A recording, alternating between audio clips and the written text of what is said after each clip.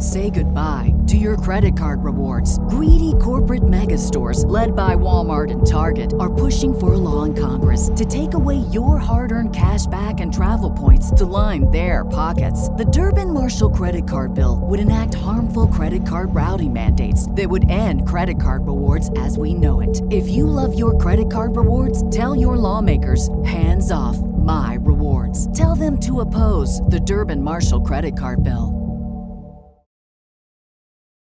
Hey everyone, this week's Revisit episode is definitely an oldie, but a goodie. Kevi, who's been featured on The Black Expat, is the face behind Le Paris Noir, which delivers a glimpse of Paris through its Black history. In this clip, we discuss the concept of noir, or rather blackness, in a French context. As always, Kevi gives some great history around why the idea of blackness, colorblindness, and identity are not always monolithic. Take a listen, then revisit episode 12 in season 1 to hear the full show. And also, don't forget to subscribe, leave a review, and share this podcast. Happy listening.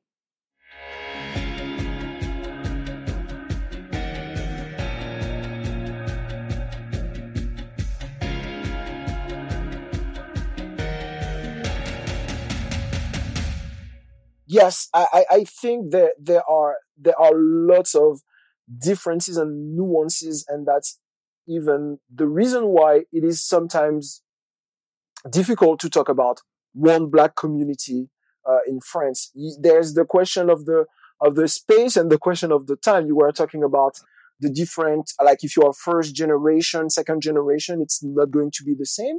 But there's also, where do you get your Blackness from geographically?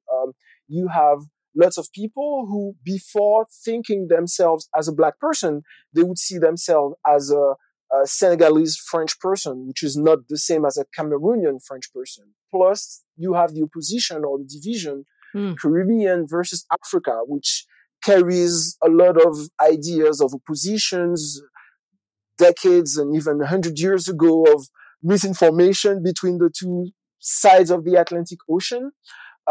There's also the question of your legal status. How did you become French? Are you French because you are from a French territory like Martinique, who has been French for 400 years? Or are you French because your parents, right before the independence of this African country, decided to move to France? Or were you born in Mali and did you come here?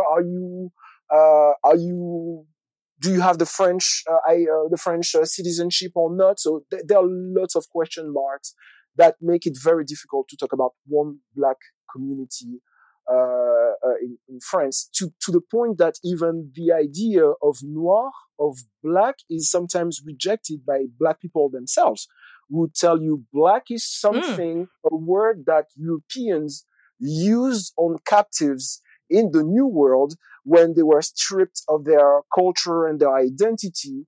I am a proud member of this African tribe. I'm not a Black man. This is something I already heard before. I have also respect that point of view. It's not mine. I'm a Black person. I was racialized in a way. So being from a Caribbean island, it's difficult to reject the concept of race or racial categories or something like that. So on the Caribbean, I wanted to also add something else. Is if you consider, for instance, a Black Caribbean identity, we also have, and it's something that comes from colonialism. We have a lot of subcategories where you would call that colorism in America, but some light-skinned Black people from the Caribbean don't want to be called noir because that's not what they are. They don't want to be included in the same categories of sub-Saharan Africans, for instance. So it's very complex. So, do you think that because I'm just fascinated by the way people think depending on when their families immigrated. Do you find in the work that you do, like that division of who even sees themselves as Black French versus someone who's just come? Do you see that if there's tension between Black people who've been in France for a long time versus the Black people who just came? Do you see that any kind of tension between those two groups?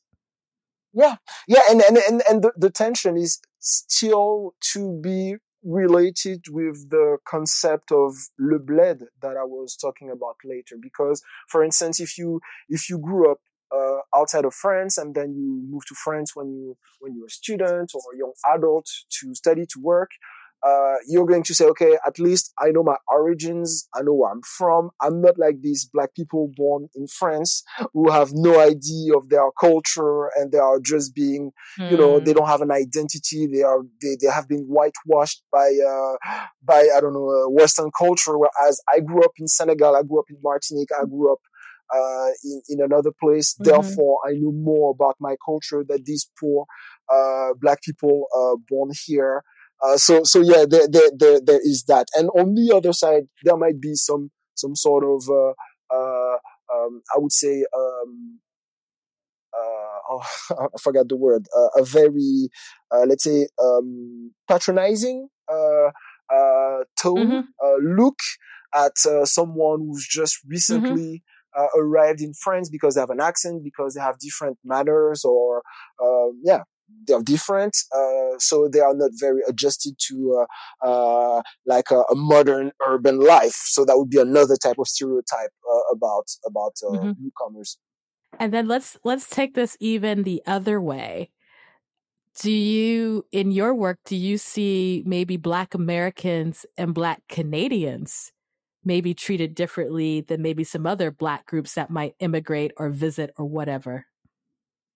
So that's the big deal, and this is like someone like Josephine Baker, who was an American celebrity who spent 50 years in France, who is like a French icon. She was a Black woman. She became the sort of first Black icon, and she's really respected and mentioned a lot in Black culture. There are lots of Black French people who say, enough with Josephine Baker, enough with these African-American celebrities that came to France, were welcome, and now are used as a way to say, look, France was really nice to James Baldwin and Josephine Baker, therefore France cannot be racist. It's America who's racist. And younger Black French people say, we can't take it anymore, to the point that African-Americans have a special position when they come to France, because when they come, they would have the American prestige surrounding them. And so they are not being treated like someone from Ivory Coast or someone from Guadeloupe, obviously. So there is that.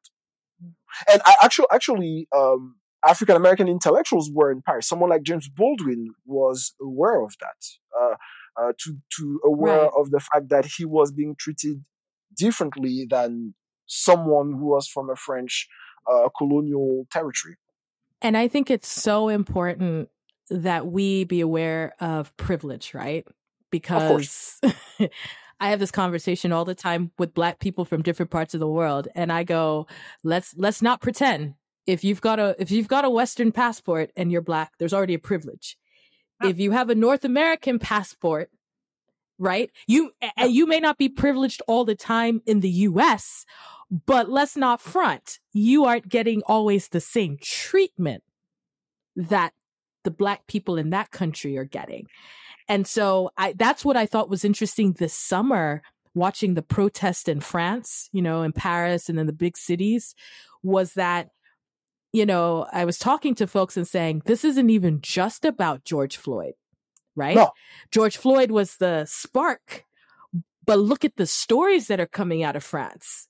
It is about Adam Traoré. It is about Ziad Mbouna. Yeah. Yeah. I mean, I had the same exact conversation and said, Black French people have their own list of names. Brown French people have their own list of names, right?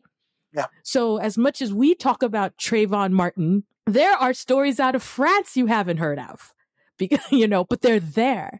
And so, yeah, I'm very encouraged. I know maybe I'm on the minority, but I'm encouraged. I like hearing the fact that there are French people, Black French folks who are like, let's elevate our own Black French people and their stories.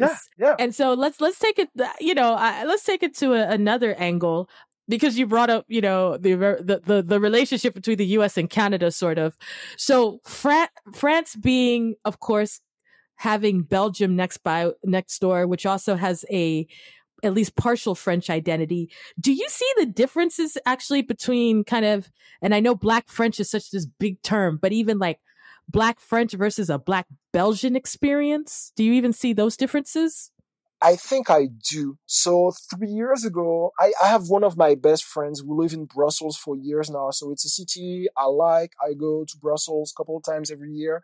And maybe 2 or 3 years ago, I went to a tour of the Congolese colonial history of Brussels. It was led by a Togolese young man named Calvin Suarez. Oh, wow.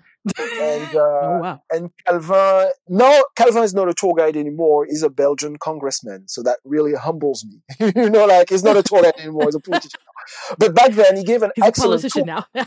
He's a politician now. But before starting the tour, he said something that blew my mind.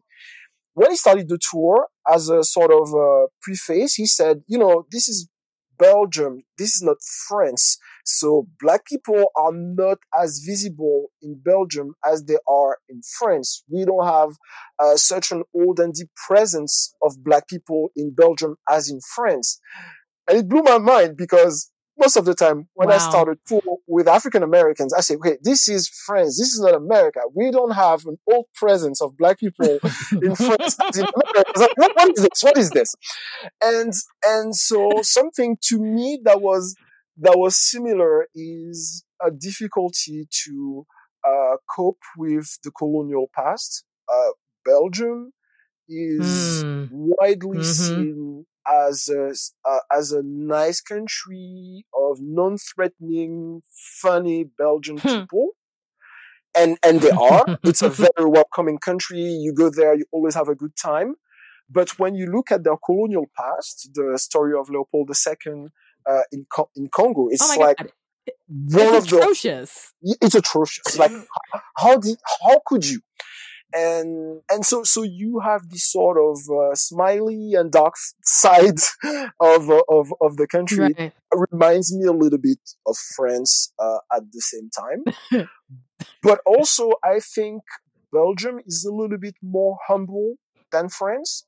So they do not have this sort of political arrogant discourse telling you that Belgium is the best political experiment ever.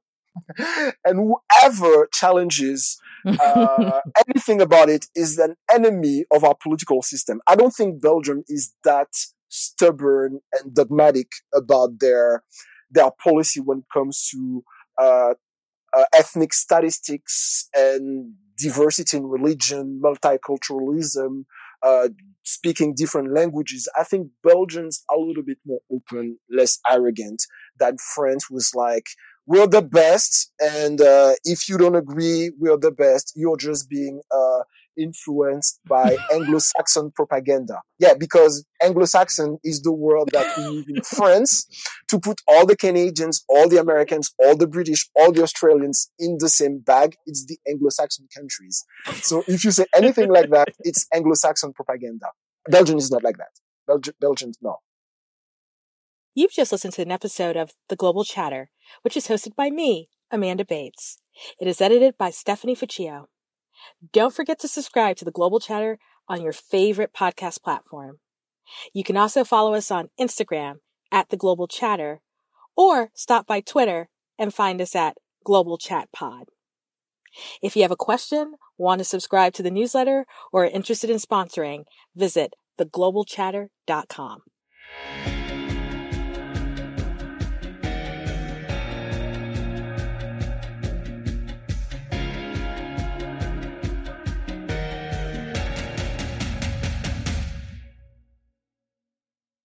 say goodbye to your credit card rewards. Greedy corporate mega stores, led by Walmart and Target, are pushing for a law in Congress to take away your hard-earned cash back and travel points to line their pockets. The Durbin-Marshall credit card bill would enact harmful credit card routing mandates that would end credit card rewards as we know it. If you love your credit card rewards, tell your lawmakers, hands off my rewards. Tell them to oppose the Durbin-Marshall credit card bill.